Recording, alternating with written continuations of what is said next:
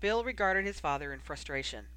He'd come to troubleshoot with Arthur at the ministry after another long and incredibly tedious day at Gringotts, during which his wand had been weighed twice and he'd been half stripped once for purposes of identification. The London Gringotts guards were no longer taking chances. Even now that the Death Eaters had been defeated, high security was still in effect. And since not all the goblins in the London branch were accustomed to Bill's presence, they stopped him at every turn. He wondered if it had something to do with his hair. He knew he stuck out a mile. After just a few weeks back at work, he was already sick of protesting that he was a legitimate employee, that he was from the Egyptian branch, that if they'd just check his papers. Bill sighed. He couldn't think of a worse way to end a workday than by having his birthmark verified by very unceremonious goblins. And it didn't help that he wasn't getting anything accomplished now. It felt that he was prologuing the day to no real purpose. They were no closer to a solution for keeping the Dementors at Azkaban than they had been at first. Arthur had now been sitting with his balding head gripped in his hands for 10 minutes, glaring at his desk and muttering somewhat nonsensically. Blaming me for this, as if I'm the one who set the Dementors out there in the first place. Starting to feel for fudge, I really am. Best way to do it really would be to get rid of the Dementors altogether. Especially if we could get that imprisonment charm together. Then we wouldn't need another guard system. No way to kill those creatures, though. That we know of, Bill interjected. They're not immortals. Arthur raised his weary head and gave a half-smile. Then why do they live forever? Just because they're not categorized in a certain way doesn't mean we can really kill them. They're resistant to everything, including Avada Kedavra. They're like walking death themselves. There's got to be a way to get rid of them, Bill urged. I'll keep working on it. Arthur nodded and sat up straight.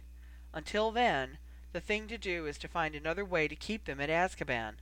I can't just ask Moody and the rest to stay out there any longer. It's ludicrous asking them to perform Patronus charms 24 hours a day. Ludicrous. Not to mention there's no guarantee they can't escape. We lost one once, didn't we? Bill felt his stomach lurch slightly. Not your fault, Dad. Then whose? Arthur asked flatly. It's just too damn difficult to keep count of them.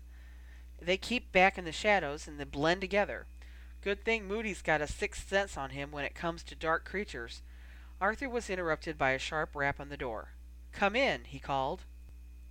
Mundungus Fletcher, whom Bill knew to have been heading up the MLES since the end of the war, stuck his head around the door and addressed Arthur. Another one of those kids, he said, shaking his head. Young girl. Pretty little thing. What do you want me to do? Arthur sighed. St. Mungo's Children's Home, he replied wearily, sounding as though that answer cost him something. It's the only place right now, and at least it's got beds and baths and food for them, until we have time to investigate missing persons and locate the parents. Behind his beard, Fletcher's face was a deep-set frown. You know that they're probably all dead or Death Eaters, Arthur. Maybe not all. We'll take the time to check when we've got the manpower. Fletcher looked as though he would have liked to reply, but held his tongue and nodded. Right. I'll draw up some papers for her, if she'll sit still long enough. Every time I open the door, she tries to bolt. He shook his head once more, pulled it back around the door, and shut it behind him. Dad? Bill looked at his father for a better explanation of what had just transpired. Orphans. Seems to be a gang of them hiding down Knockturn Alley. More keep turning up. Some because their parents were murdered. Some probably are children of the Death Eaters we have in custody. Arthur looked wearier than Bill had seen him since Percy's funeral, though he slapped one hand determinedly on his desk. One thing at a time. There's an idea Charlie said he wanted to discuss with me about the Dementors. Who knows? Maybe he's got something. When's he supposed to be here? Half an hour ago. Bill rolled his eyes. Of course. Charlie was notoriously late for everything. Nice of him to keep his appointments with the minister. Arthur laughed a little. Now, don't get big ideas. I know, Dad. Bill grinned. I guess it's just throwing me off how everybody keeps coming to you for permission to do everything. I keep thinking this means you're in charge around here. There was a small pop behind him, and Charlie's voice came over his shoulder. Damn, Dad, that's one gymnasium you ministry types have got for yourselves. I'll have to watch it or I'll get spoiled. Course it's not as fun as riding dragons. Charlie had apparated, Bill noted with amusement, straight from the locker room showers. His brother had obviously spent the day hard at play, and now he stood in the office of the Minister of Magic, with his knapsack over his shoulder and a towel around his waist, his red hair sopping wet. He wore nothing else save the high-security apparition admissions badge that hung around his neck, and the red and gold scaled dragon tattoo that climbed his right side. "Charlie," began Arthur dubiously, his eyebrows raised high. Charlie looked around, then down at himself. He shrugged. "What? I was running late." He stretched from side to side, making the dragon tattoo breathe magic fire across his chest as his muscles flexed, then stuck his wand sideways in his mouth and bent down to grab his robes. "Seriously, Dad," he muttered through the wand, "you should take advantage of that stuff down there. It's great." Arthur exchanged a look with Bill as Charlie pulled his robes over his head right there in the middle of the office. "Too much time in the company of wild animals," their father muttered across the desk. Bill chuckled. Charlie was certainly the least tame among them, and in a family that wasn't exactly low-key to begin with, that was saying something. "What's that?" Charlie asked good-naturedly, settling himself next to Bill with a satisfied exhale. "Ready, right for a meeting." "So glad you could join us," Bill remarked. "What's the plan, then, Charlie?" Arthur leaned forward on his desk attentively, and Bill watched his father's face with some concern. All the Ministry's current struggles were really wearing on Arthur Weasley, but this one was particularly crucial, and Bill knew that his father was taking personal responsibility for seeing that Azkaban was set to rights. "Well," Charlie patted his knapsack as though it contained vital information. "An assistant of mine had sort of a brainwave. What do you think of trying out a couple of dragons?" Bill and Arthur stared at Charlie blankly. "Dragons." Arthur pushed his glasses up on his nose. In terms of guarding Azkaban, keeping the Dementors at bay. What do you think?" Bill snickered. He couldn't help it. It was an immature reaction, but he'd had a long day, and this was really too much. Charlie looked at him as if a bit offended. "What?" he demanded. "It's a good idea." "You think that dragons are a good idea for everything," Bill muttered, still laughing a little. "You'll be telling me they're good babysitters next." Arthur chortled. Charlie narrowed his eyes and pushed his wet hair off his forehead. "For your information," he shot at them both, "dragons have a force field around them, natural energy-like." Bill put up his hands in silent appeasement. "Of course they do." "They do, and you can hang up the wisecracks. My assistant's drawn up a sort of proposal on the whole thing. A dragon's force field is made up of the same stuff as a Patronus charm, for the most part. It's like a sort of impenetrable energy. Dementors can't affect it with their depression. Hell, I can't put it right. She put it a lot better than that. Hold on, I'll read you what she said." Charlie bent his head and began to rummage in his knapsack. Bill couldn't resist. "She?" he asked politely. "Is this your assistant, then?" Charlie stopped moving for a fraction of a second. Bill could see the back of his brother's neck go pink. "Yeah," Charlie answered momentarily, continuing to rummage. "Anyone I know?" Bill asked suggestively, enjoying the fact that Charlie was clearly unwilling to talk about whoever it was. Charlie was usually a loudmouth about women, with Bill anyway. Getting him nervous about something personal was a definite rarity. Charlie didn't answer. He merely fished out a roll of parchment. Bill deftly made a grab for it, but Charlie leapt to his feet and handed the parchment over to his father. "It's all right there, Dad," he said, obviously making an effort to keep his voice even. "Hope it helps." "What's the girlfriend's name, Dad?" Arthur scanned the parchment, found the name, and opened his mouth. "Not a girlfriend, and that's my business," Charlie said flatly. Arthur's mouth fell shut. He looked at Bill apologetically, but Bill shrugged, half smiling. He'd drag it out of his brother later. There was no question in his mind. Charlie gestured to the parchment, slinging his knapsack over one shoulder as he did so. "So if you want to test your theory, after reading that, I'll have Mick go back and harness 2 of the Welsh greens. They're the only ones we were able to tame enough to fly during the war. Just let me know." He shot a slight glare at Bill. "Going back to the flat." Bill nodded. "I don't want to apparate, though. Mind walking?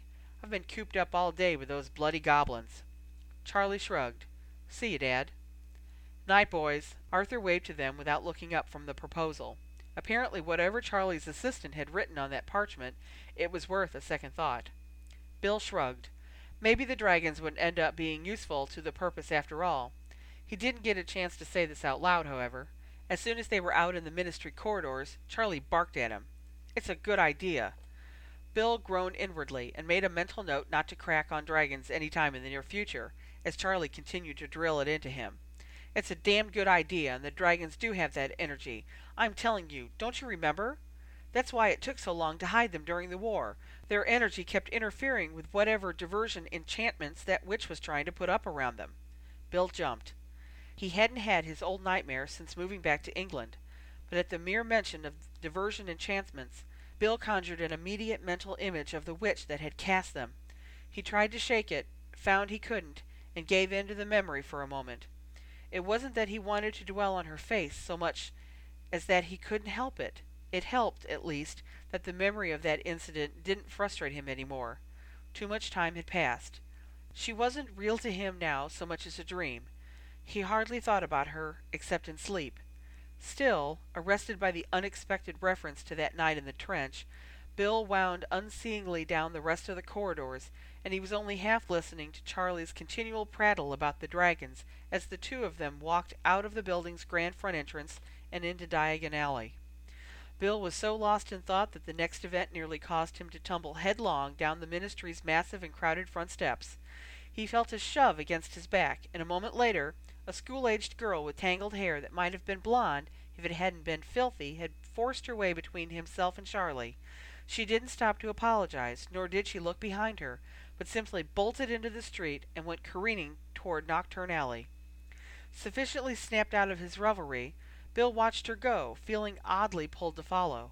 Not until he had lost sight of her did he realize that the girl was probably the same orphan that Mundungus Fletcher had been talking about in his father's office earlier on. It seemed she had indeed managed to claw her way out of having to go to the children's home. Bill craned his head, wishing he had reacted more quickly, but she had disappeared from view. Bill sighed, knowing that it was only a matter of time before Fletcher picked her up again. He couldn't help imagining Ginny at that age, and wondering what she would have done if their parents had been taken from her. Charlie rubbed his elbow where the girl had knocked against it. "What was that about?" he muttered. Bill sighed. For the rest of their walk to the flat they shared, he explained to Charlie everything he'd heard in the minister's office that afternoon. By the time the two brothers arrived at their makeshift home, they'd had a few words about the state of the world, and neither was in a mood to banter about dragons any longer. Bill didn't even feel compelled to prod Charlie about his mysterious assistant. At least, he grinned to himself, not at the moment. They pushed open the door to find Charlie's fellow dragon-keeper, Mick O'Malley, sitting in the middle of the floor, grinning into the box that sat in his lap. Around him there was evidence of packaging, which he'd strewn around wildly, as if in a hurry to get to whatever was in the box. He looked up as they entered. "Look here," he greeted them excitedly. "Look who sent me an import from Australia." "No way!" Charlie dashed across the room and stared down into the box.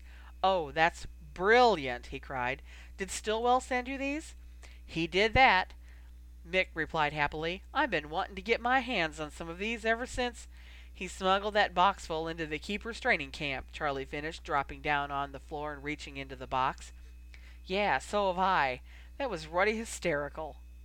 Bill watched all this with mounting curiosity, and yet he was unsure whether or not he wanted to know what highly lethal Australian creature was living in that box. Charlie was almost as bad as Hagrid had been when it came to crossing animal life with common sense. Raising his eyebrows and bracing himself for some small terror, Bill took 2 long steps across the room and looked. "Billywigs," said Mick reverently, lifting the jar out of the box so Bill could see it. Indeed they were. There were 1/2 dozen of the little stinging beasts crawling all over each other inside the glass. Bill laughed out loud and shook his head ruefully at Charlie. "I won't say a word, except if Dad ends up calling on you to get your dragon together for Azkaban, and you're sitting around all stung up on these things." Charlie balked. "I don't get stung up. I just think they're interesting. And don't you go acting all high and mighty. I've heard wild stories about the kinds of stuff you could get your hands on in Egypt." Bill deigned not to reply. "Are we going back to Romania for a couple of dragons, then?" Mick asked Bill keenly. "Don't know yet," Charlie mused, taking the jar from Mick and watching the Billywigs with a fascinated eye. "My dad's reading the proposal, anyway, so I guess it's a yes. It's a damn good proposal." Bill was on it in a flash. "Who sent that proposal, Mick?" Mick looked up, a wicked gleam in his eye, and opened his mouth. "Hope you will enjoy writing Flatio on every assignment for a year," Charlie interrupted evenly. "I can do it, too. Don't forget which one of us is the supervisor." Apparently Flatulo wasn't the dragon of choice, because Mick's mouth clapped shut again. He shrugged at Bill. Bill shrugged as well. This was getting more and more interesting.